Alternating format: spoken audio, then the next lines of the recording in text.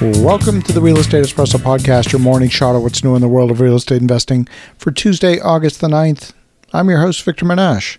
On today's show, we're talking about the new Inflation Reduction Act just passed by the U.S. Senate and sent to the Congress for a vote.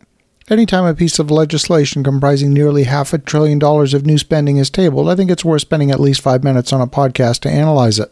The first thing you notice when you read the 755-page document is that it has almost nothing to do with fighting inflation. In fact, out of the 755 pages, the word inflation only appears 35 times in the entire document. Most of those references are with respect to a provision that's designed to provide patients a rebate for certain prescription medications that increase in price faster than the rate of inflation as defined by the Consumer Price Index. As part of this provision, Medicare would also have the power to negotiate prices for some prescription medications. So let's examine the inflation-fighting impact of this provision. Now, prescription medications make up about 15% of the weighting of the healthcare component of the Consumer Price Index, and about 50% of prescription medications had increases above the rate of inflation last year. Healthcare makes up about 10% of the Consumer Price Index, and Medicare spends $380 billion in prescription drugs each year. That's a huge amount of money. So let's do the math and estimate the impact of this provision on reducing inflation. When you add all of this together, the impact can be no more than 0.75% of the weighting of the Consumer Price Index. By definition, the way the legislation is worded, it only prevents prescription drug prices from increasing faster than the average rate of inflation by forcing a rebate.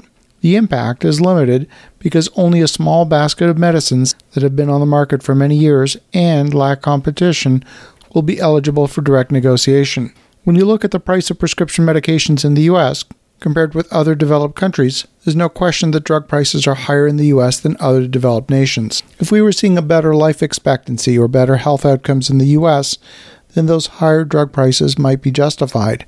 But the truth is, these exact same medications are available elsewhere in the world at a fraction of the cost. In my opinion, it's time the government stepped in and curtailed some of the abuses of the drug industry. The majority of the bill consists of incentives designed to facilitate the transition to cleaner energy. For example, there's a provision to provide a rebate for biofuels that are added to aviation fuel. Only the proportion of the fuel that is not kerosene is eligible for the rebate.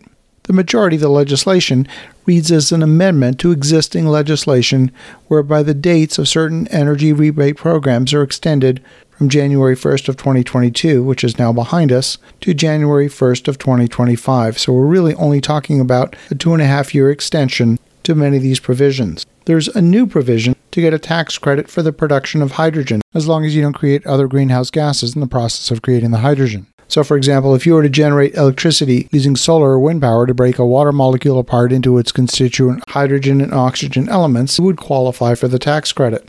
There's a provision, part of the original legislation, which was ultimately removed through Senate negotiation. That provision dealt with carried interest, and the notion of carried interest is fundamental to most fund managers and entrepreneurs.